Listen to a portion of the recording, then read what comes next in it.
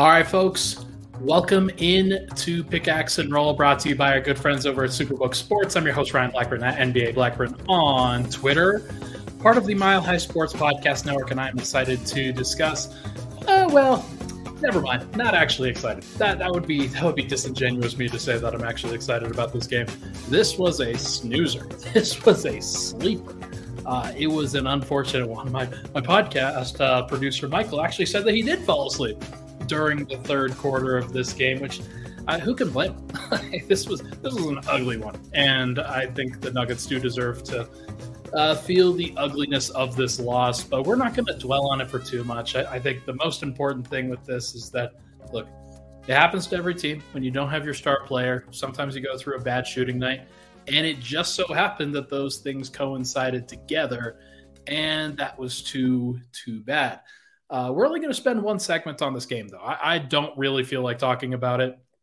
What we will talk about, though, after that is whether any of this is actually concerning. And the thing that I am most concerned about, which is the offense just without Nikola Jokić. I think that this one is sort of the piece de resistance of the actual offense and what it looks like. But either way, Fernando, thank you so much for the compliment here. On the bright side, this podcast will be much better than that game. I'm hoping so. It's one of the reasons why I do it. I try to provide positivity. I try to provide at least a little bit of levity in situations like these. I don't want to fully go negative on this. I would rather talk about the other stuff, and there's enough other stuff too. But first and foremost, before we get into this thing, I do want to say a big thank you for tuning in to the Christian Braun interview that I did and that the Mile High Sports team conducted on Tuesday. It posted on Wednesday, and it's one of the most viewed videos on the channel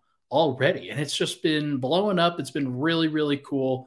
And I've been very happy to see that. And lots of positive responses on it, lots of good compliments for Christian Braun. And he absolutely deserves that. So if you haven't gone to see it, make sure to go check it out. And I think you'll be pleasantly surprised on what we were able to put together. It was really cool.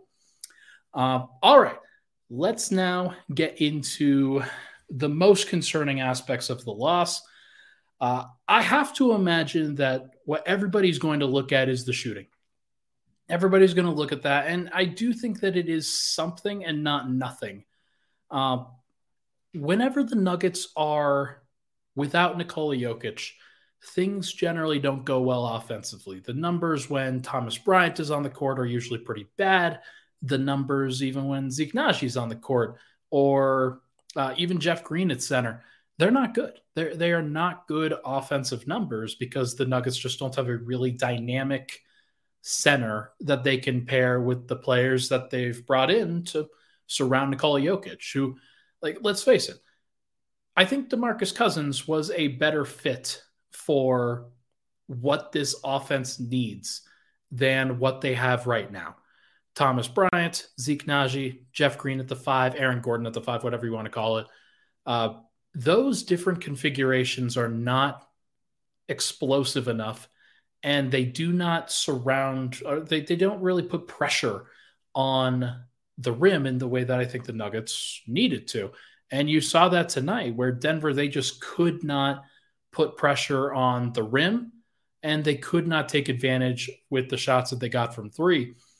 The offensive process tonight that I saw was Jamal Murray trying to break down the defense, kicking out to somebody, passing to somebody. They take a couple dribbles, realize there's nothing there, and then they pass it back to Jamal. And he runs either high pick and roll or goes to the ISO or whatnot.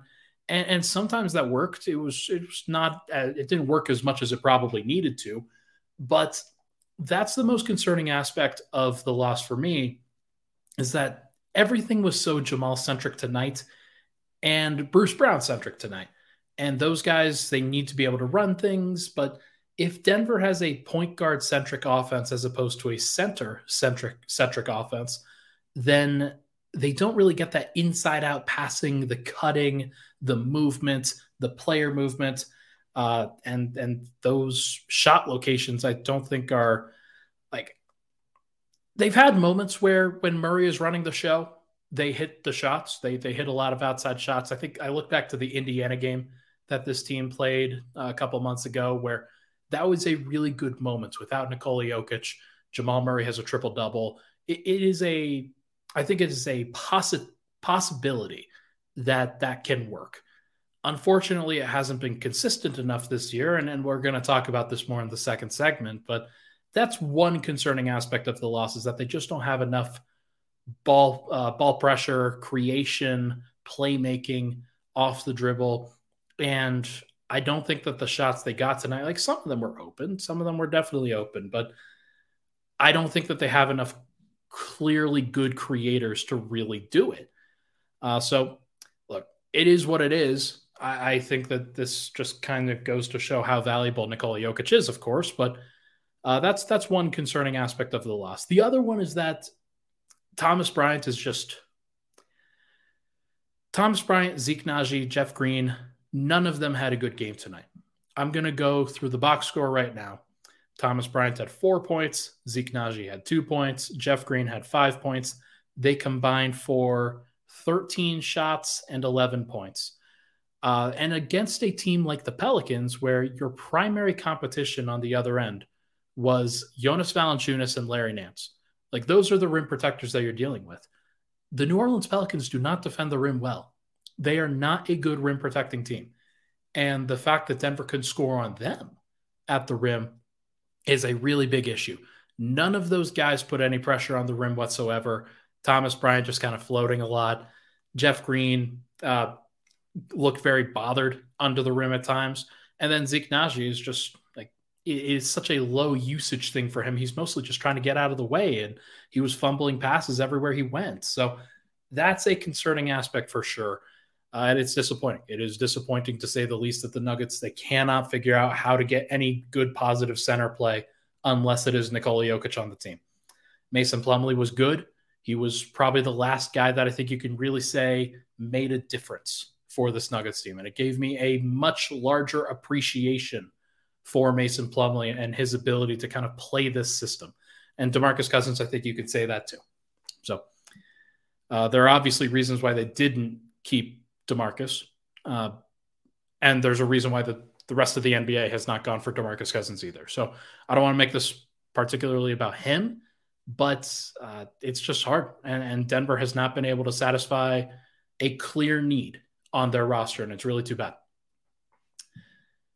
The not concerning aspects of the loss, I think that Michael Porter Jr. just went through a bad night. I think that KCP just went through a bad night. I think that those guys shoot better going forward. Michael Malone said post-game that KCP dealing with some sickness, a lot of other guys dealing with something or other. And I kind of get the sense that there might be a bug going around the Nuggets locker room right now. Peyton Watson was questionable on Monday due to a non-COVID illness. Obviously, you had guys fight through it. That's definitely something to at least monitor. But I think that Michael Porter, obviously a little bit bothered tonight, did not look like himself as a shooter. KCP got some open shots tonight, didn't knock them down. It's important. Like, you have to have your shooters hit shots. Jamal Murray went 4 of 10 tonight from 3. He did his best from the three-point line, but the rest of the team combined to go 0 of 18. That is so historically bad that I don't think that it is going to be a thing going forward, but it is interesting that the Nuggets, who have been leading the NBA in three-point percentage for much of the season, without Jokić, it looks like they turn into a puddle. I don't think that is who they are. I think that they are somewhere in between that when it comes to the non-Jokić minutes going forward. But when Jokić is out there, they're creating shots, they feel good, they're in rhythm, and they're on time on target passes. Tonight, I thought that Murray actually had some really good looks. Finished with 7 assists and 2 turnovers, but I think that there are plenty of other shots that passes that he had that could have been converted for assists as well, but they just didn't really go down. So it's tough. It's hard to figure out what's real and what's not real in something like this. So I'm not too terribly concerned about that, but it is what it is. Positive takeaways, though. I'm pretty happy with the way that Bruce Brown and Christian Brown played. They were both of the podium guys. Those guys brought some energy and brought some defensive tenacity tonight. And what's more, Christian Brown, he did finish as a -1, but some of that was with some garbage time stuff. Jeff Green actually finished as a -2. Zeke Naji in his 17 minutes was a +3. Bruce Brown was a -5, but he played 28 minutes tonight, so some of that overlap with a bad Nuggets starting unit. But Bruce Brown tonight, 19 points, 7 of 13 from the field, 5 of 8 from the free throw line. Obviously, that has to improve. By the way, Aaron Gordon, 3 of 6 from free throw. Christian Brown, 1 of 4 from free throw. Those guys, along with the rest of the Nuggets, combined to go 20 of 32 from the free throw line. So they got opportunities to make this a closer game than it should have been. But they bricked all those shots too. So clearly jumpers were not where Denver was hoping to live tonight. And it was a pretty ugly thing to watch. But in general, I think that Christian Brown and Bruce Brown, the way that they played tonight was exciting. I think Bruce had a nice block on CJ McCollum.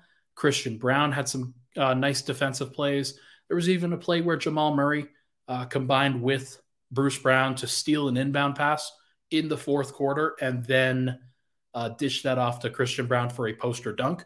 That was really cool. That was a great moment in Ball Arena where everybody in Ball Arena is like, wait, Denver hasn't played well at all, and they're only down 10 with like 8 minutes to go.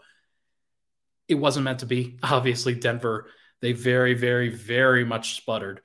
But in general, it was nice to see the Nuggets kind of have some positive moments. And I do think that the effort that Bruce Brown and Christian Brown played with is great.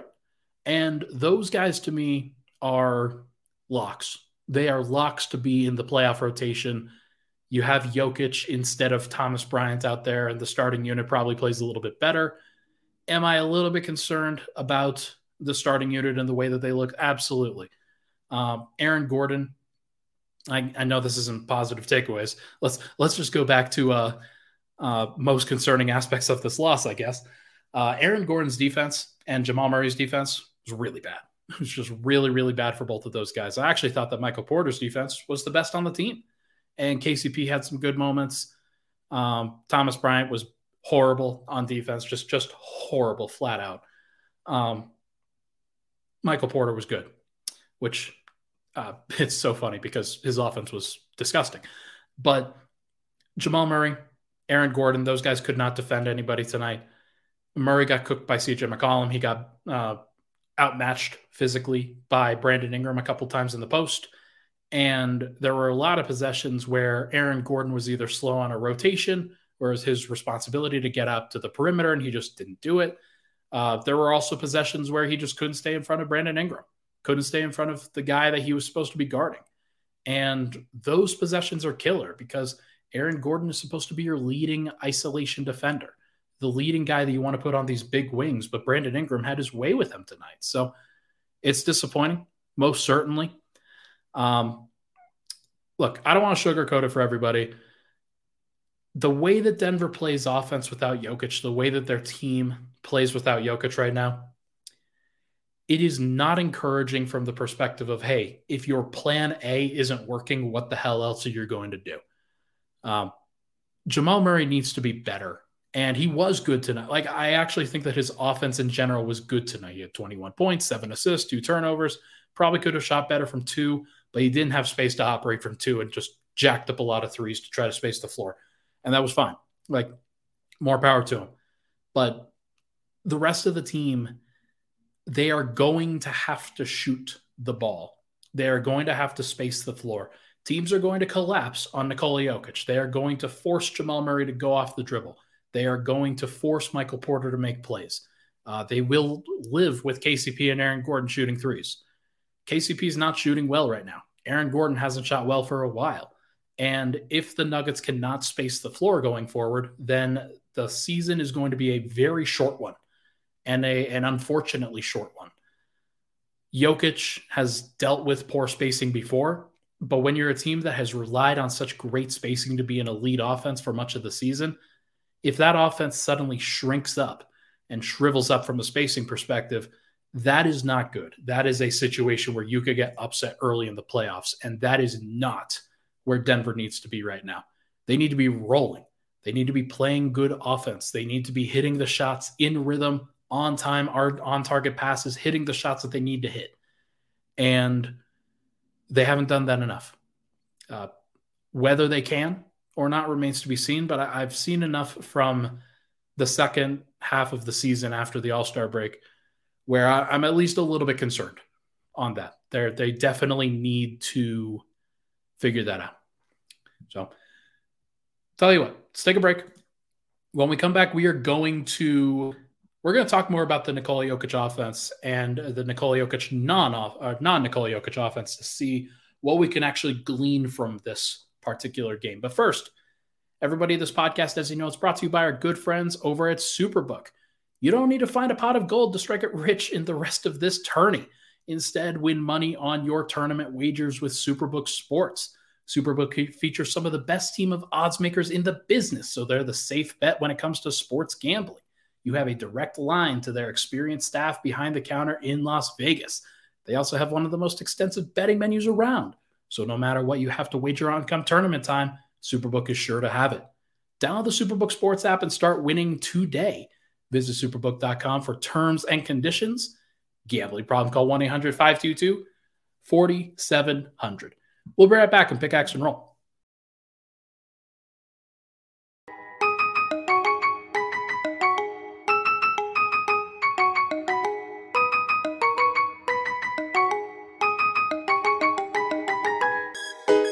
And we're back. Pickaxe and Roll, Ryan Blackburn here. Thank you so much, everybody, for tuning in. Really appreciate all the love and support on the podcast. If you can, it would be awesome if you could rate, review, and subscribe to the show. 5 stars on Apple Podcasts, Spotify, Google, wherever you get your podcasts would be fantastic. Also, make sure to hit this video with a like if you're watching this live on YouTube. Really appreciate the live audience for hanging out. It is 12:30 at night on this particular now Friday morning, and I raced home to try to get this one up. I saw an earlier question. Why do you record these at midnight? Sometimes I would rather record it on the evening so that people can have it in their inbox in the morning. I don't necessarily, especially on a late night, I don't want to wake up at 7 o'clock in the morning and record. I would rather sleep in. I would rather wake up at 9, wake up at 10 if I can, especially on these nights where usually I'm up pretty late. So I do my best to try to get this going, but I understand why everybody would like it to be in the morning. Sometimes I will. We'll just have to play that by ear. But now let's go with this. The offense without Nikola Jokić continues to be a problem. Well, let me just send a private message real quick. All right. As I mentioned in the previous segment, I think that this is something where there are enough numbers now for the entire 8 years that Nikola Jokić has been in a Nuggets uniform that the offense just clearly isn't the same when Jokić isn't out there. The team has grown more and more dependent on him to run basic things. I think that in general, the Nuggets they could rely a little bit too much on Jokić. They want to make sure that they get they want to run good stuff. They want to run the stuff that they're capable of most of the time, the stuff that they know gets them good stuff. The problem is that, and I think one of the reasons why Jamal Murray has kind of stagnated in traditional spread pick and roll is that they haven't had a lot of practice with that. Jokić doesn't roll all the way to the rim. Jokić likes to roll pretty short. He'll do the short roll and then pass. He'll do the short roll into a floater. Most of the time, what teams are trying to do against Jamal Murray, what teams are trying to do against Nikola Jokić, is they are trying to force the ball out of Jamal's hands either early and then recover as quickly as possible to Jokić, or they are going to switch it at times. And it's not great to always have to rely on the switch, but it means that Jokić is just going to get a post up, and he's usually really, really good at that. Lots of teams cover it in completely different ways, but when Jokić isn't out there, the offense is clearly different. and they can't run some of the same actions that they do, where Jokić is just a reliable, like, I think it's become underrated how reliable he is from a 3-point shooting perspective. He doesn't take them all the time, but teams guard him out there because they know that he will take the shot. If they don't, like, he is very confident in just pulling up from three, shooting 39% on the year. That's really helpful. Denver's other guys don't have that. Like, I do think that in general, this Nuggets team, of course, they're reliant on the two-time MVP. Of course, they're reliant on Jokić as a whole. And with the last couple of years where they've had to become so Jokić-centric because they haven't been able to do anything else, I'm not surprised that things have gone this way. One of the hopes about Murray and Porter especially was that they could break from the mold at times of just running traditional Jokić stuff. And there have been some breaks. There have been some, and a lot of times people complain about it, by the way. But whether Murray is kind of deviating from traditional Jokić ball, whether Porter is, most of the time those guys stay within the colored lines. But in general, they have been so good about sticking to what works for this team and avoiding what doesn't work. The problem is that when you get into these situations where Jokić isn't out there, you really have to fight. You really have to get through it.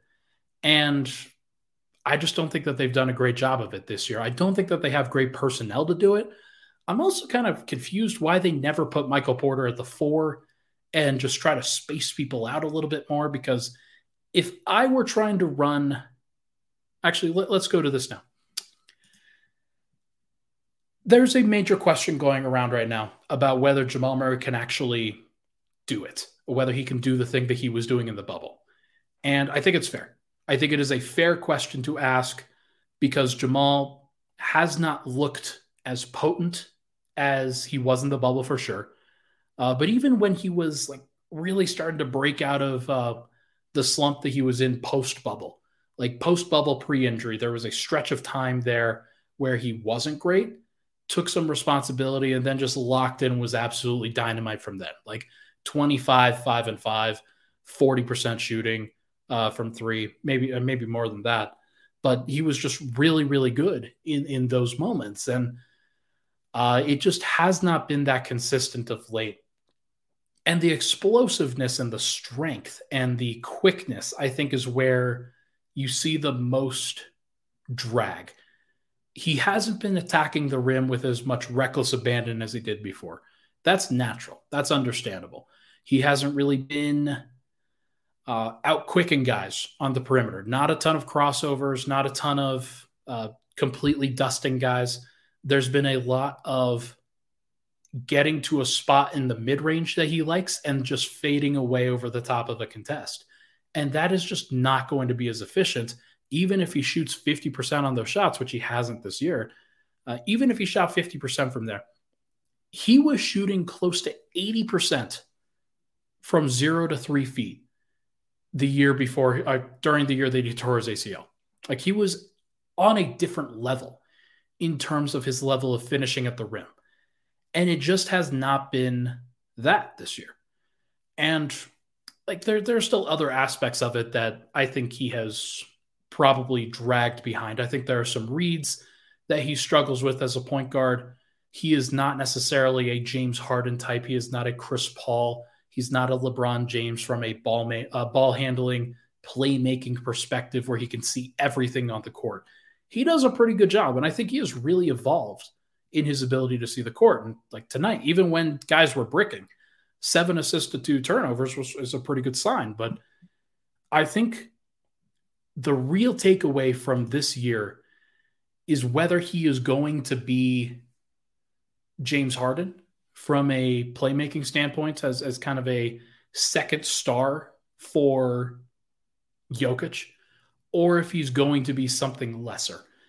And whether he can raise his game to another level in the playoffs, I think is going to be really interesting. Also, I see a comment that just came up on the podcast. I mean, if you can't handle tonight when Jokić has a sore calf in game 76 of the season, then you didn't really deserve to be a fan. So sorry, bro. Like, I hope you get the sports help that you deserve. Um, Look, Denver's got to figure out a lot. They have to figure out a lot of things. But the biggest thing that they have to figure out is the non-Jokić minutes, where he's going to, like, Jamal's probably going to be out there for those minutes. It is something of a staple that Jokić is going to need probably about 12 minutes of rest a game, because teams are going to run pick and roll. They're going to try to run him ragged as much as they possibly can and tire him out as much as they possibly can. I think he is better suited to handle that this year than he was last year, but he played about 34 minutes a night in the playoffs last year and actually hasn't played a high number of minutes in the postseason since, I think, the bubble. He's going to have to play more. He is going to have to play as much as possible, but even if he plays 36, 37, 38 minutes, those other 10 to 12 minutes are going to need to be better. They are going to need to be good, not just like passable. Because if you're only getting passable in the playoffs, that's when the other team knows that they can capitalize on your weaknesses. And there are plenty of teams that are going to be able to capitalize in those moments. So if it were up to me, if this were up to me as like the de facto coach of the Denver Nuggets, like, I think that Michael Malone has a really tough job, because I do not think that any of the other bigs, whether it's Zeke Naji, Jeff Green, or Thomas Bryant, I do not think any of those guys have really justified their minutes. It has not been good over the course of the season. And Vlatko, I think, like with his injury issues, I think can really fall into that category, because Denver hasn't been able to find anything consistent with any of those guys. And that's tough. Like, that's just a tough aspect of it, but you need somebody to step up. So I think Murray will be out there. I think that Bruce Brown and Christian Brown will be out there. From a spacing perspective, that's already bad, because Christian Brown is not a 40% three-point shooter on high volume. Right now, he's like a 38% three-point shooter on low volume. Like, he's only going to take the ones that he's comfortable with taking. Denver's going to need to have him take more. Bruce Brown, I think, is down to like 36%, if I'm not mistaken, maybe lower than that. So he's not a floor spacer at all. He took one tonight. And the fact that he only took one tonight in a game where Denver probably needed some spacing at all, that's not a great indication. And the one that I remember him hitting wasn't great. So Denver's got to find some spacing at the 4 and the 5 if they could possibly get it, or else you are going to have to find a great defensive group. And I don't know if Denver has a great defensive group at their disposal. Maybe it's Aaron Gordon and Zeke Naji. Maybe that's the group that they can get to. Jamal, Christian Brown, Bruce Brown, Aaron Gordon, Zeke Naji. And you switch everything, and you hope that Jamal and Bruce can hang up in or can hold up in switch defense, and that Zeke Naji can hold up in switch defense. There's a lot to figure out there, though, and it's not great. I would put Michael Porter at the 4. His minutes have not been high. He has not had to play a high number of minutes so far this year. Michael Malone has been really strict about this. Even when other guys come back into the game, whether it's Jokić or Murray, whether it's Aaron Gordon or KCP, guys like that, Michael Porter is always the last starter to return to the lineup, unless something weird happens. He is always at around 28 to 30 minutes. Right now, he's averaging 29. If he gets up to 35, and you could stagger him with the second group, giving them some spacing, giving them some opportunity to keep pace by just having him hit a couple threes, like, that could be the difference between a -6 and a 0 in the lineup. And it's that big of a deal, because they absolutely need that spacing. Jeff Green doesn't provide that spacing. He pump fakes. He slows down the offense. He doesn't have a lot of confidence in that 3. Aaron Gordon, not a three-point shooter. Thomas Bryant, not a three-point shooter. Zeke Naji, clearly not a three-point shooter anymore. I saw J.K. Walrus in the comments. Rib Zeke's 3. That thing has disappeared. But I think that in general, if the Nuggets do not unlock MPJ in those non-Jokic minutes, they can say goodbye to their playoff hopes. They could say goodbye to their championship hopes because they do not have enough. It is 0% chance if they don't let him go, because he is the one guy, when you think about outside of Murray, that can actually change a game from an offensive standpoint. Nobody else can. The one thing about Bones, even though I wasn't a super big fan of everything that he had kind of done and gone through and all of that, he was still a guy that could change the offensive flow. He was still a guy that could really take over.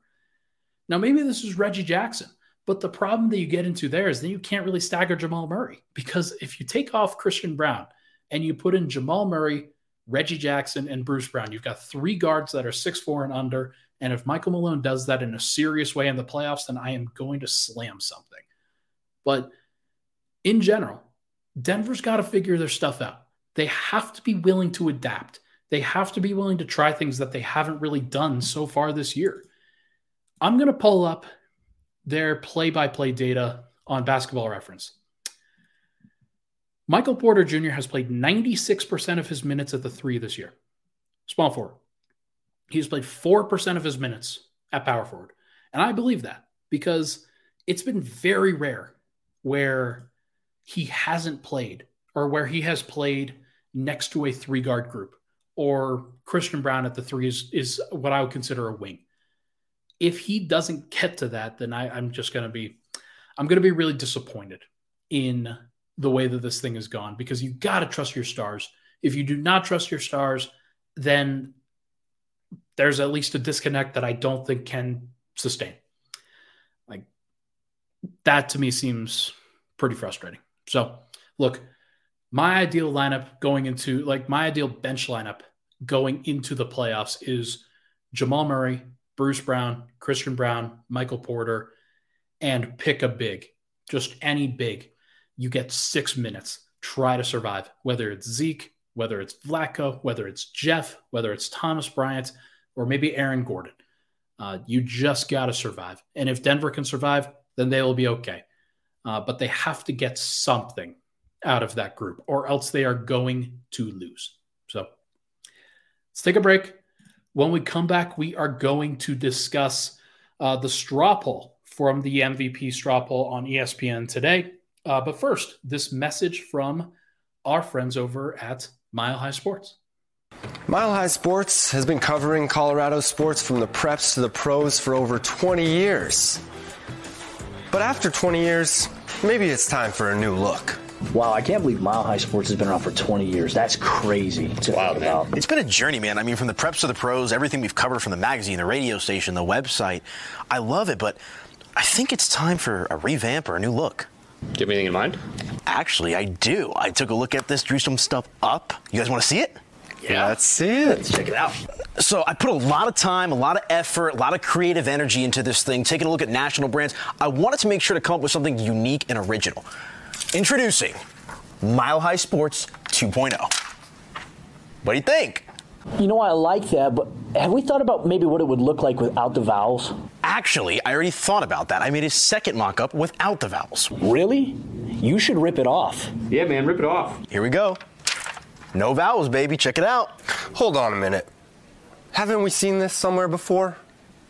It looks a little familiar. Well, if you can't beat them, join them. Right, Drotar? Every team, every day. This is Mile High Sports.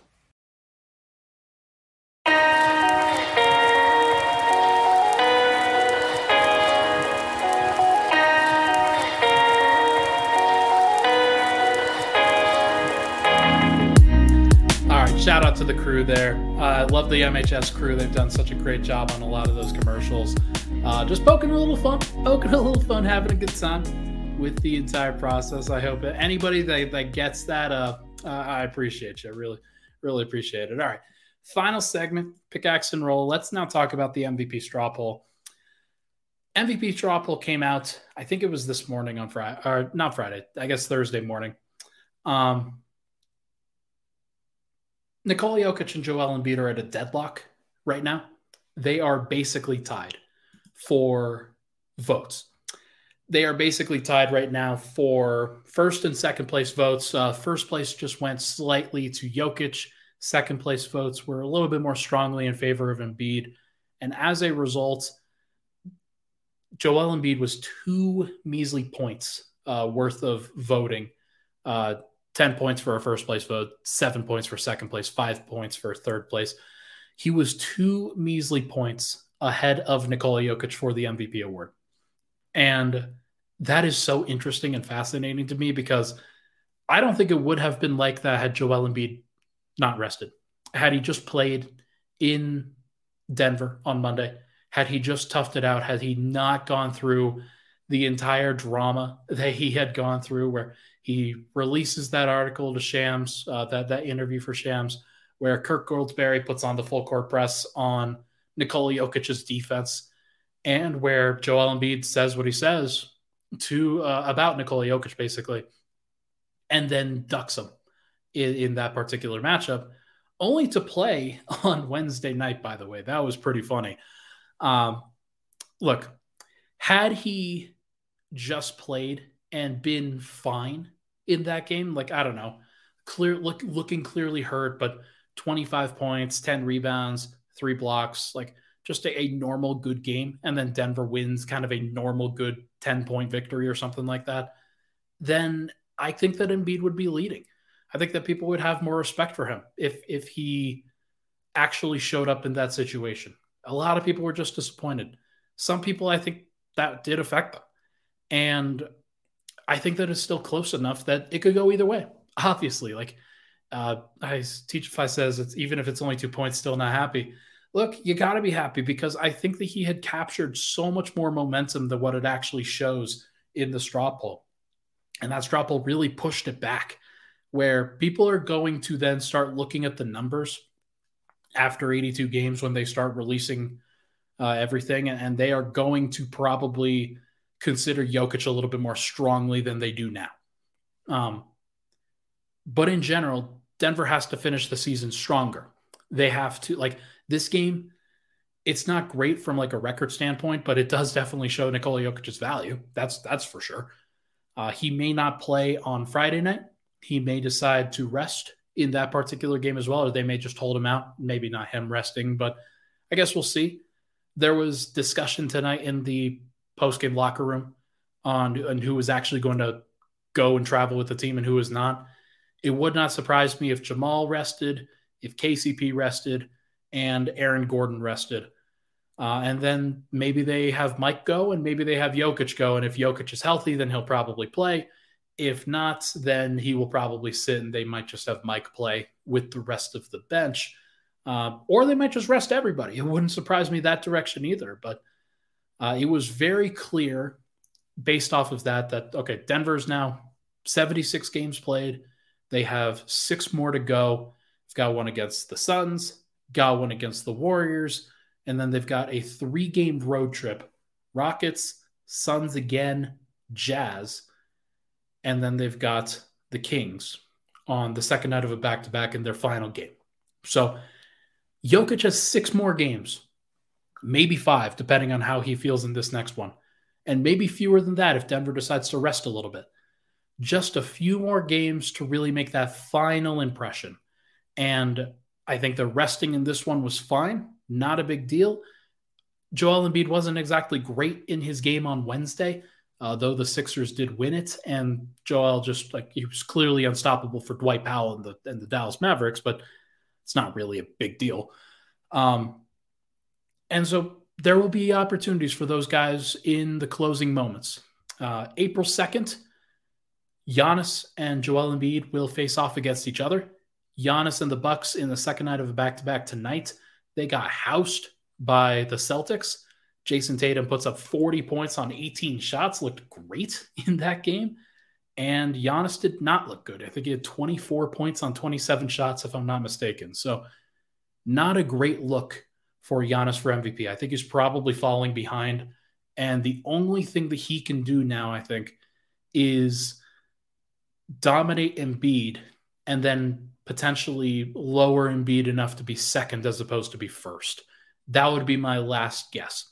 I think the Sixers also have to play the Celtics, if I'm not mistaken. So there's plenty of opportunity for Embiid to, if he beats, like as Response Curve says here, I would also be surprised if Embiid beat the Celtics and the Bucks. But if he does, then that's a pretty big statement. That is a pretty big statement. And I think at least one of those games is on national TV. So there will be an opportunity for him to really take control of this narrative and take control of everything. And whether he puts up 45 points, 50 points, whatever the number is, Jokić isn't going to try to do that. Like, there's no doubt in my mind. So it is what it is. As many of you are, I am also over it. I do feel the obligation to comment on it a lot of times because it is a big deal. And because Jokić, if he were to get the MVP for 3 straight years, then there's so many crazy ramifications for that, both historically and narratively. And in my day-to-day, it actually changes like how I'm supposed to cover the team and how I'm supposed to cover him. So like he becomes a living legend at that point and should be treated as such, should be held to those expectations. I'm not sure he wants that. I'm not sure anybody really wanted that for him, but it's crazy what greatness can do to you sometimes. And it's crazy what those expectations actually look like. But imagine how sweet it would be if he wins the 3rd MVP and then Denver runs through the West and then wins the title. Like, it would be an all-time run, absolute all-time. And Nuggets fans should be rooting for that. They should want that because Denver's never had anybody like that they can hang their hat on as strongly as they can with Jokić. And obviously, there's still some questions to answer. There's still some things to figure out. But if Denver was able to have a 3-time MVP winner, it changes everything for, like, actually, that's not true. Winning a championship would change everything. The MVP itself is not as important, but combining those two, and you start to realize, man, he might be like top 15, top 10 all time in terms of like actual impact on the game, which is a crazy thing to think. Let's wrap up with a short preview of Nuggets at Suns. The Suns struggled on offense against the Minnesota Timberwolves on Wednesday. I watched that game, and Kevin Durant had an off shooting night. I think it was like 5 of 18 or something like that. And like, he's not going to have a lot of off shooting nights going forward because he's Kevin Durant, and he was facing Jaden McDaniels a lot of that time, Kyle Anderson a lot of that time. Those guys are really good defenders and like are actually built pretty well to contest some of his shots. And they did a good job. And the Suns still won. They won because they defended reasonably well, probably better than people expected, and because DeAndre Ayton had things easy for him because of the space that he had to operate with 3 elite pick-and-roll creators and floor spacers around him. It's not always going to be easy for him. Like Josh Okogie, if teams just leave Josh Okogie and Torrey Craig in the corners and they brick threes, it'll be a little bit different. But for a team like the Nuggets, they're going to have to be pretty disciplined in trying to defend as many aspects of that as possible. If Denver doesn't bring Jokić, if they don't bring Murray, KCP, and any or most of their starters, then obviously this preview changes. Like, Denver's just not going to have a lot of firepower to match up with a full-strength Suns. And that's fine. What I do want to see from the Nuggets, though, is I want to see Zeke Naji going up against DeAndre Ayton. I would like to see that matchup, and then I would like to see him switch onto Kevin Durant. That's probably the one thing that I'm really looking forward to the most, because Zeke Naji has to be that guy. If he's not that guy, then Denver doesn't have a guy who can do things like that. There are going to be matchups that aren't great for him. There are going to be matchups that are better for other people. But in general, between Jeff Green, Vlatko, Zeke, guys like that who are in that 6'8" to 6'10" range, you'd like to see them be able to switch and move and guard, because that could be Denver's formula, especially in those non-bench minutes or in those non-Jokić minutes, where they could actually slow down the game a little bit, try to get as many stops as they can possibly can. I would like to see them get stops. I don't expect it because it's going to be a really hard matchup second night of a back-to-back. but would like to see various things where the offense can actually get going, hit some shots a little bit, and then the defense can switch and guard and make things more difficult for the opposition than they have been. So we will see. We will see what it looks like in general, but I'm not expecting a win, especially if Denver does rest their guys. It would be tough. I don't think that Denver has any real benefits to trying to go get this win other than trying to clinch the 1 seed a little bit earlier. Keep in mind, their magic number is 3 now with 6 games to go, and they have matchups against the Houston Rockets and Utah Jazz. Utah is not going to be playing for much of anything by the end of the season, and it wouldn't surprise me if they shut down Larry Markkinen. So Denver has an opportunity where they can win those games by themselves and then just need Memphis to lose 1 game. I think Memphis will. Memphis is not infallible. They play some tough opponents over the course of these next few weeks. So we're just going to have to see. But for now, everybody, that is going to do it for this episode of Pickaxe and Roll. Michael, can you hit that outro music for me?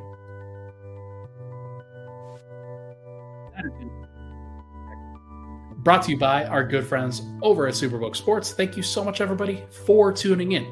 I appreciate all the love and support on the show. I realize that it's a 46-minute show at 1 o'clock in the morning, and I do appreciate everybody for hopping in here, having a good time. Try to make this more positive as we possibly can, because obviously this game sucked. So let's move past it. Let's have a much better day tomorrow when Denver gets crushed by the Suns without any of their other guys. Should be great. Thank you so much, everybody, for tuning in. I'm obviously joking. Thank you so much for tuning in. We'll talk to you guys tomorrow night.